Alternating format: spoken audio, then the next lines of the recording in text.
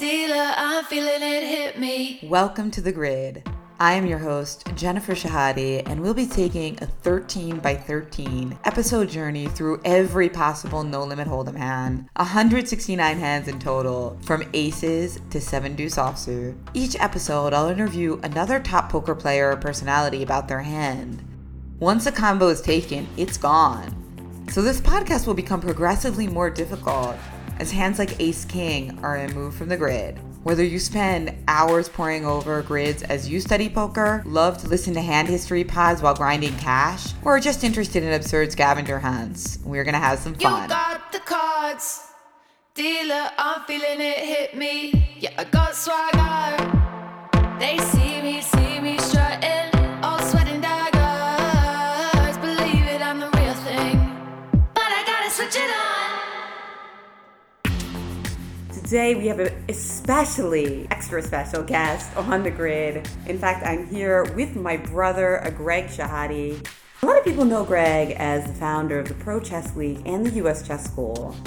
But he also played poker for many years. He was a professional poker player and short stack theoretician until the day that Black Friday hit.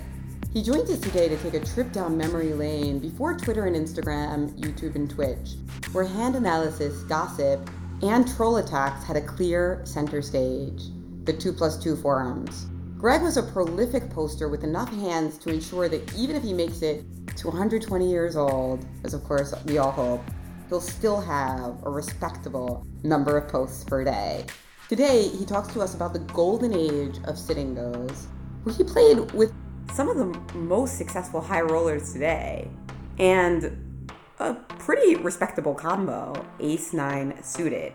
Greg, set this hand up for us. All right, so it's like just a normal sit and go.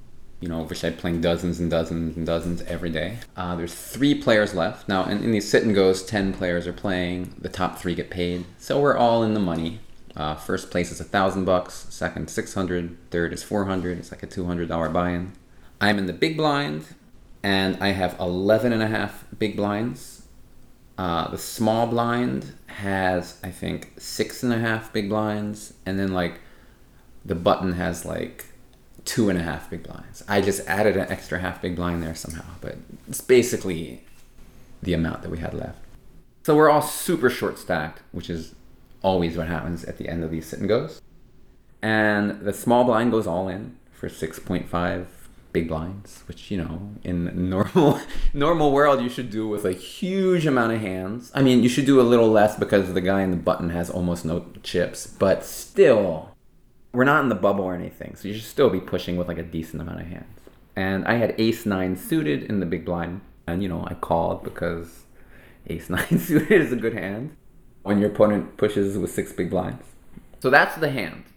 I just listened to some of your past shows where, like, there's these hands and people are, you know, it's going to the river and people are folding flushes and calling down with like 4th pair. And I'm just calling 6 big blind all in with ace-9 suited. That's my hand. Yeah, but what's interesting about this hand, which is of course you're going to get into, yeah, is it shows this culture that a lot of professional players don't even know about today before a lot of equity calculators and ICM calculators, where people were trying to figure things out for themselves on the 2+2 forums. Tell us about how you ended up posting this hand on 2+2. Somebody must have been watching at the time and thought that this call with ace-9, let's call it diamonds, and you called with ace-9 of diamonds, and what happened? Somebody was watching and thought that maybe that was out of line. Yeah, this guy Dolly Man, who was also like one of the top posters and, you know, a winning player at the highest stakes, was like, oh, come on, this is an obvious fold. And I'm like, what, are you insane? The split between like top players' opinions was just so massive. I mean, 6 big blinds, I'm sitting there with ace-9 suited. And the thought process was the small line's going to be really tight because the guy has 2.5 big blinds in the button. And so I should fold almost everything. And that if I do call, I have like 33% equity or something. And in my opinion, it's just not like realistic at all. Nowadays, of course, everyone in the world knows how like absurdly easy this call is. But back then, people didn't realize it. I had done enough math to know like it's really hard for this to be a fold. I mean, we're not even on the bubble. He's going for get third to second place is 400, 600, 1,000. So usually at this point, you are trying to get first place. I mean, you of course have to consider the extra $200 in your decision. So he's going to be a little tighter than if it was just heads up. Anybody's going to push enough hands there to make it a call. And the thought process was, this guy's really tight. And I'm like, nobody's that tight, man. It's just not a thing. Well, I looked at the thread before we came over and I printed out some of the responses. I thought some of them were quite interesting. One from Gigabet says it's almost always a mistake to call in this situation against a tight player. You have half the chips in play as it stands, and the tight player has a third of the chips. You rarely have more than a 64 lead. And by giving up the 500, you give a chance to collect 750 whenever you are the button. So he goes on and explains his own math for why he thinks that you should usually fold in this situation, in this particular spot. Now, after this, another chess player, David John was senior master. He's a good player, yeah. Yeah, I don't know if he was player. quite that high, but he was very 23, maybe 2,400. He was a strong player. Right, David John from Texas. So his reply was, at some point, because you, of course, as often happens on 2+2, think of it like Twitter, but 15 years ago. They went back and forth a little bit, and he ended up saying to one of the players, Daliman, who was also agreeing that you should probably fold, I think that by now it should be obvious I'm clearly superior to you in the areas of hand analysis and sit-and-go proficiency. Trying to elaborate further on this topic would be tantamount to attempting to teach quantum physics to a circus monkey. He's saying that to me? No. He's saying that to the guys who disagree with you. Oh, So okay. chess players stick together. David John was never serious when he would post Of there, course. so he's just a silly head. Yeah, I figured that was kind of a joke, but that does kind of, there was a lot of back and forth and trolling going on in these conversations, even among people who are friends, right? Yes. I mean, basically there was a war on 2+2 in the sit and go forum, in my opinion. There was a war of two schools of thoughts. My school of thought, which I think eventually won this war, was math is important and matters in poker. The other school of thought was wizardry and tricks and outplaying people with 3 big blinds. That's what you have to do in poker. You have to I don't know how to explain it, but Gigabet was the leader of this group of wizards who never wanted to do the obvious thing. 5 big blinds, king 10, you should min raise or you should fold. I mean, it didn't even make any sense. But he had this legion of followers who was sure that he was the guru and knew everything about poker. His stats showed that he was a winner, but I mean, some of the hands were just if you looked at them today, if this guy came today posting this stuff, he would be laughed out of the forum. You hurt my brain when you read that explanation about what he was saying, why you should fold ace-9. Can you read it again? Because I was just I need to respond to it. It was starting to get hard to keep reading it. Now, to be fair, I think almost any player who posted hands from 15 years ago, even if they were very, very talented, many of them would be laughable, just kind of in the same way that you sometimes have these events where people read their journals from high school out loud and everybody laughs about all the amazingly insightful, overly emotional things that they said. I think that maybe that's a bit unfair. People used to be bad at poker and then often they got good. But what I think is fascinating is that we still have this type of conversation in poker about math versus feel. There are still people who believe that things like solvers and calculators oversimplify the game and that there are many other feel elements to it. And actually that might be true. But in this particular situation, I think most people would agree with you now. Yeah, no, of course, there's some times when you can overdo the math. If there's 16 big blinds and you know that pushing all in is positive EV, but there could be something better to do for whatever reason. But 6 big blinds, you're kind of there's not much room for outplaying your opponent. But you can also nail that down quite precisely. This was before you had ICMizer and Hold'em Resources calculator programs like that, which, we did, for curiosity's sake, put this into the HRC, and the villain in the hand would have had to been jamming about 15% of hands. So really a small number of hands in order to make this a fault. And one of the hands he did jam was not in that range anyway, so... It was King 9? I think he had Queen Jack or something. It would have had to just be such an absurdly tight range. Now, actually, once in a while that does happen, especially in live satellites. people sometimes ask me questions like that. They describe this villain and they say they're so tight, they're probably really jamming the top 10%. And yet sometimes you really get surprised. And I think that's a big reason why people like you would rely on the math, because you'd say you might think this, but you could also be wrong. And how do you put a percentage on the fact that you might be wrong about your overly tight ranges? You mean in terms of like folding because you think the person might have an overly tight range? Mm-hmm. Well, usually in that case, if you call and they do have that overly tight range, yeah, maybe it's minus EV, but it's probably not going to be like some massive minus EV. Whereas if they just don't have that stupidly tight range, which is going to happen a lot, going to be plus EV, sometimes pretty big. So, I mean, you have to be really sure of it. I thought you used to have a rule where you had like this like fudge range where you would always give somebody like a 10% WTF. Yeah. At any point, there's like 10% chance the person's completely out of their mind, like no matter who they are, and just has like some random 2 cards. This was Dan Harrington's advice in like I think his first book. And I think it's really true. Like a lot of the time you'll see people like start putting people in all these ranges, then they'll call and they'll turn over like complete nonsense hand that wasn't taken into account at all. Like none of it makes any sense at any point, you know? So anyway, this Gigabet guy, he had a lot of followers who believed in his mantra of, I guess, what is it, a combination of math and feel play with a focus on the feel? Yes.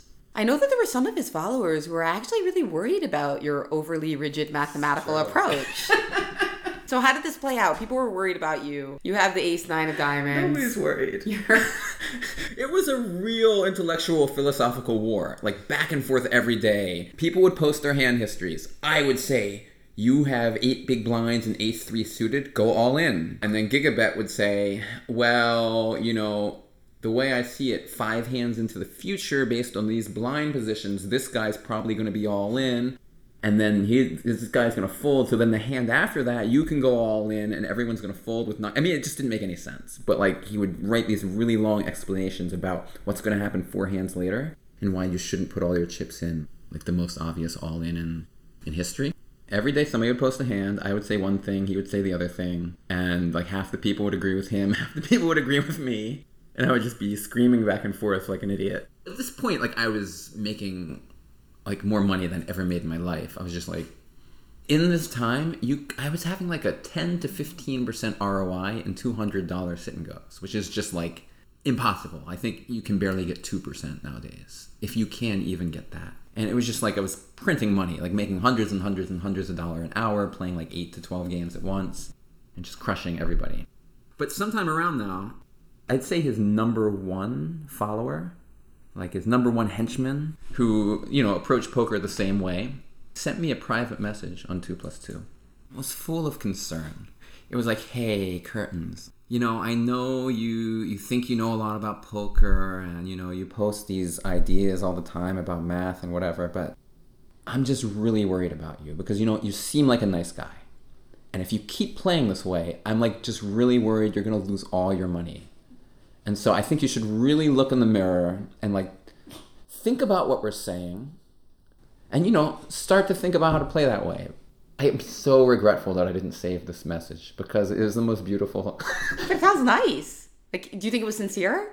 I have no idea. Like, how can you be that delusional? I was like clearly there were sites where you could see how well people were doing. I was completely destroying the games.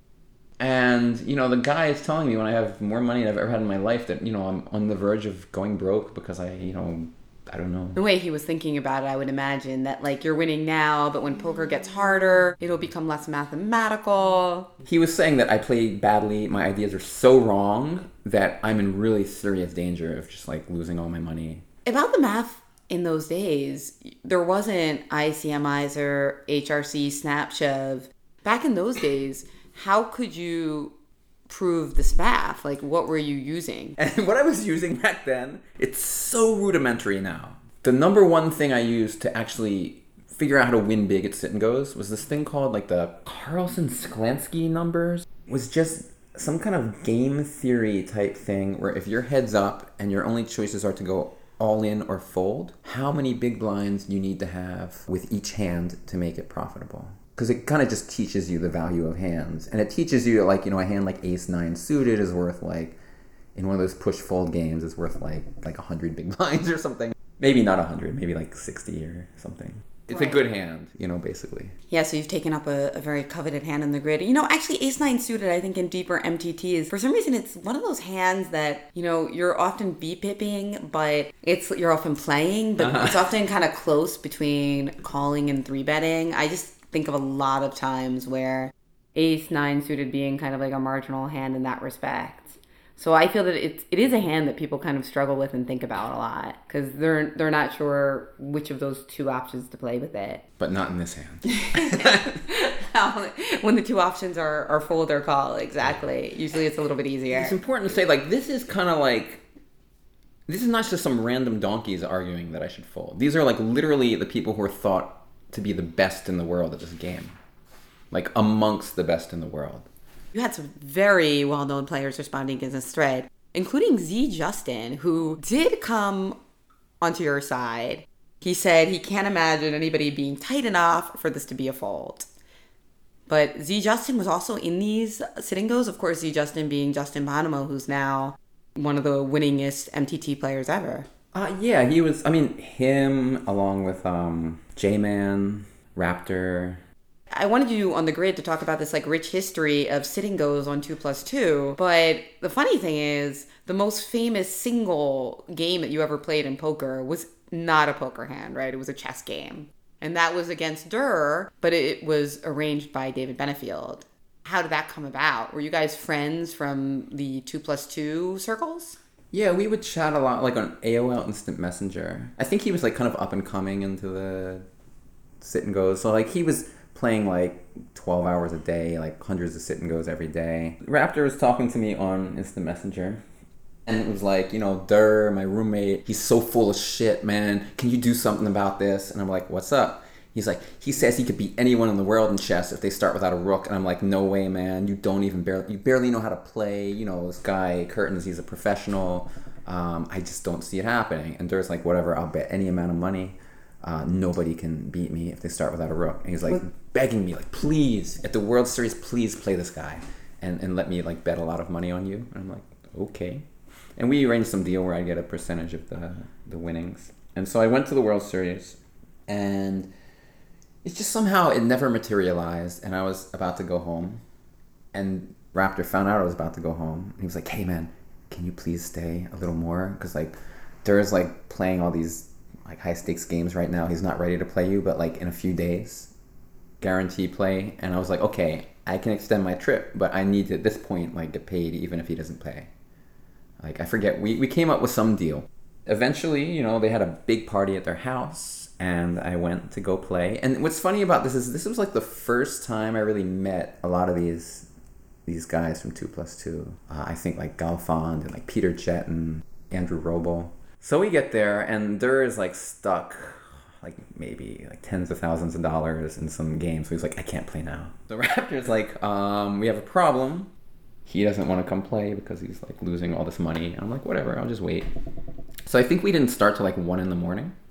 And the idea was we're going to play one chess game for, I think, $50,000 where I start without a rook.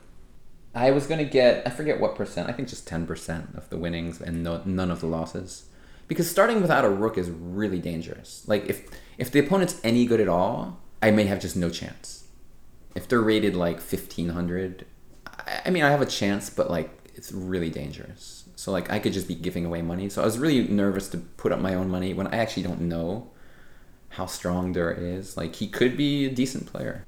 One thing that was funny is before we played the game for $50,000, he wanted to play a practice game, but in the practice game I start without a knight, and for some reason this practice game was for $5,000 also. It's a really weird practice game, and I was like, okay, and I think I got some. Oh, and we also decided the match was going to be best 2 out of 3. So I was like, listen, I'm going to be here till 5 a.m. playing this guy. And I ended up increasing the amount that I would get if I won to 8,000 or something. The practice game, though, it was very clear to me that he had no chance. Could have made a move where if he responded incorrectly, I could have mated him in 2. And I thought that would look really bad and he might back out. So I didn't play that move just out of the fear that he would fall into my mate. And so instead I ended up winning in like 30 moves. But at that point I was like telling Raptor, like, hey, unless he's hustling me here, like you're going to win for sure. There's no chance. Like if you had known what you had known after that practice game, you probably would have tried to get more action. But, you being a man of your word, you just went with the initial stipulations. Well, I mean, I was getting $8,000 to play a few chess games. Like that's like no risk. I'm not risking anything. It's just like my appearance fee for the night. That's not something that was normal for me, So I'm like happy to take the money. I wasn't trying to be greedy here. Other people were risking lots and lots of money. And the second game, he played a little bit better, though, right? He did play better in the rook odds games. I mean, he was a decent player. Like, he wasn't like some terrible, hopeless player. He managed to like make the game like interesting for like 10, 15 moves, but then at some point, like I'll win a piece or like a knight or something, and then it's like I'm barely even down anything anymore. Another funny thing we had, we set the chess clocks, and usually when you run out of time, you lose the game.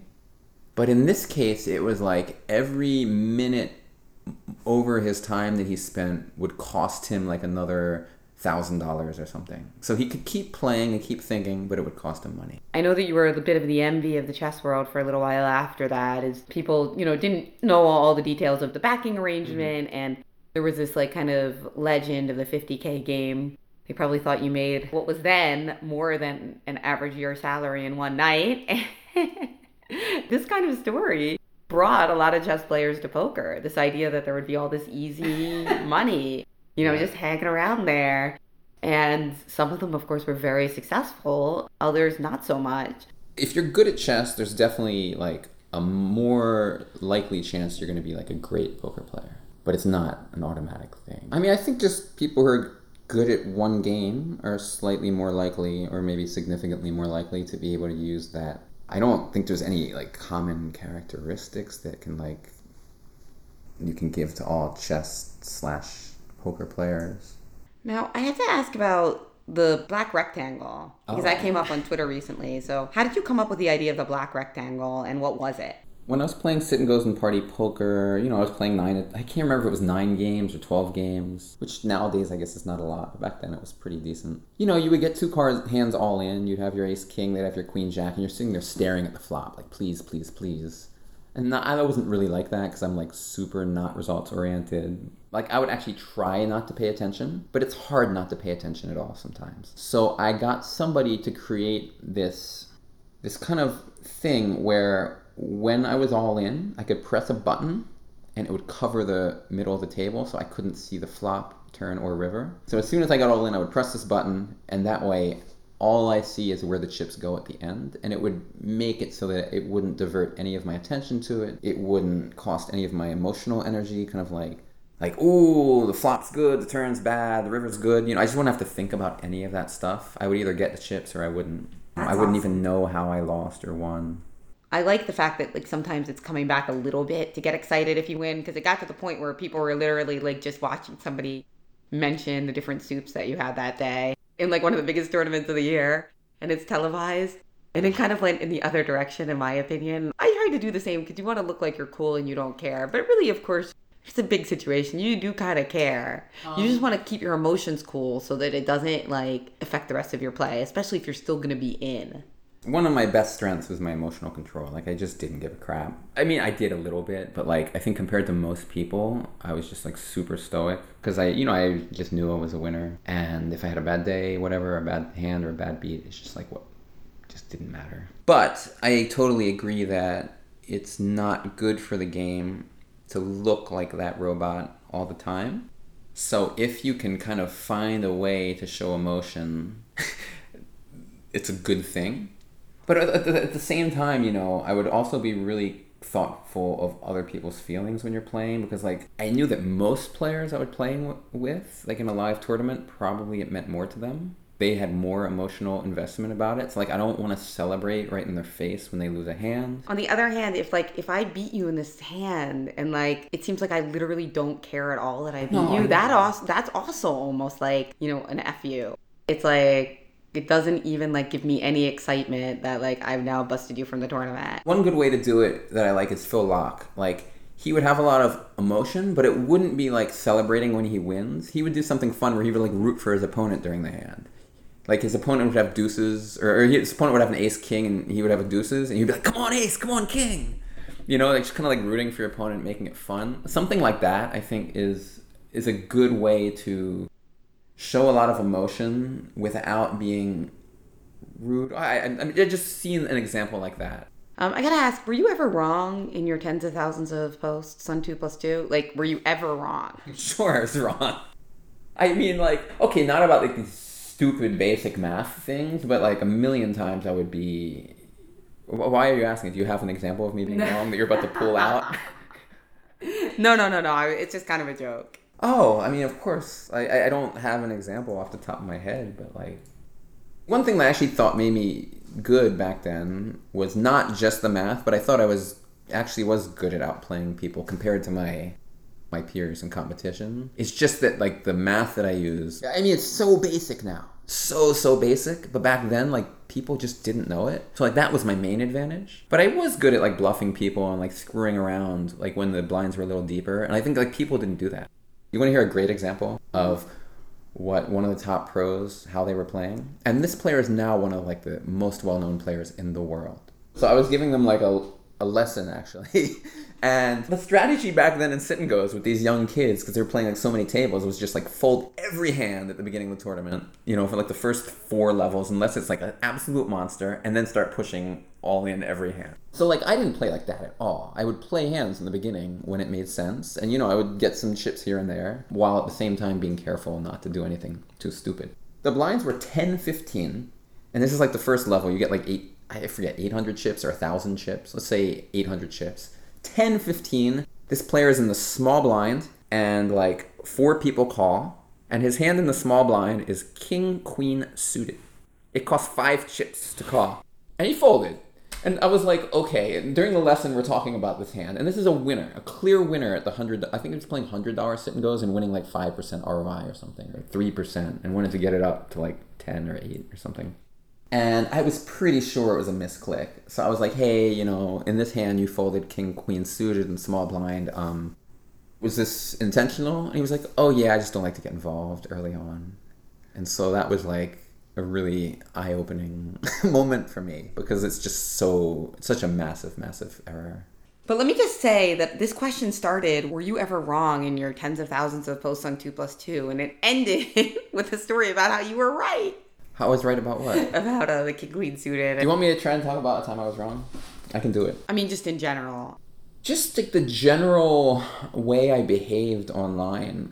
Just like I was looking at some old threads the other day on 2+2 and watching the way that I would talk about just getting these arguments and the language I would use, and it was like it was just really weird. It was like, was that really me?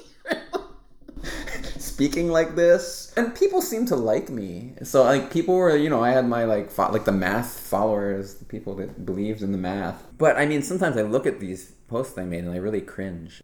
Like this war I'm telling you about, like the math versus the wizards, like it occupied a lot of my life, and I just like I couldn't believe that everyone was so like couldn't see like that you have to play this way. Like it's just so obvious to me. I'm like, here is the most basic math in the world.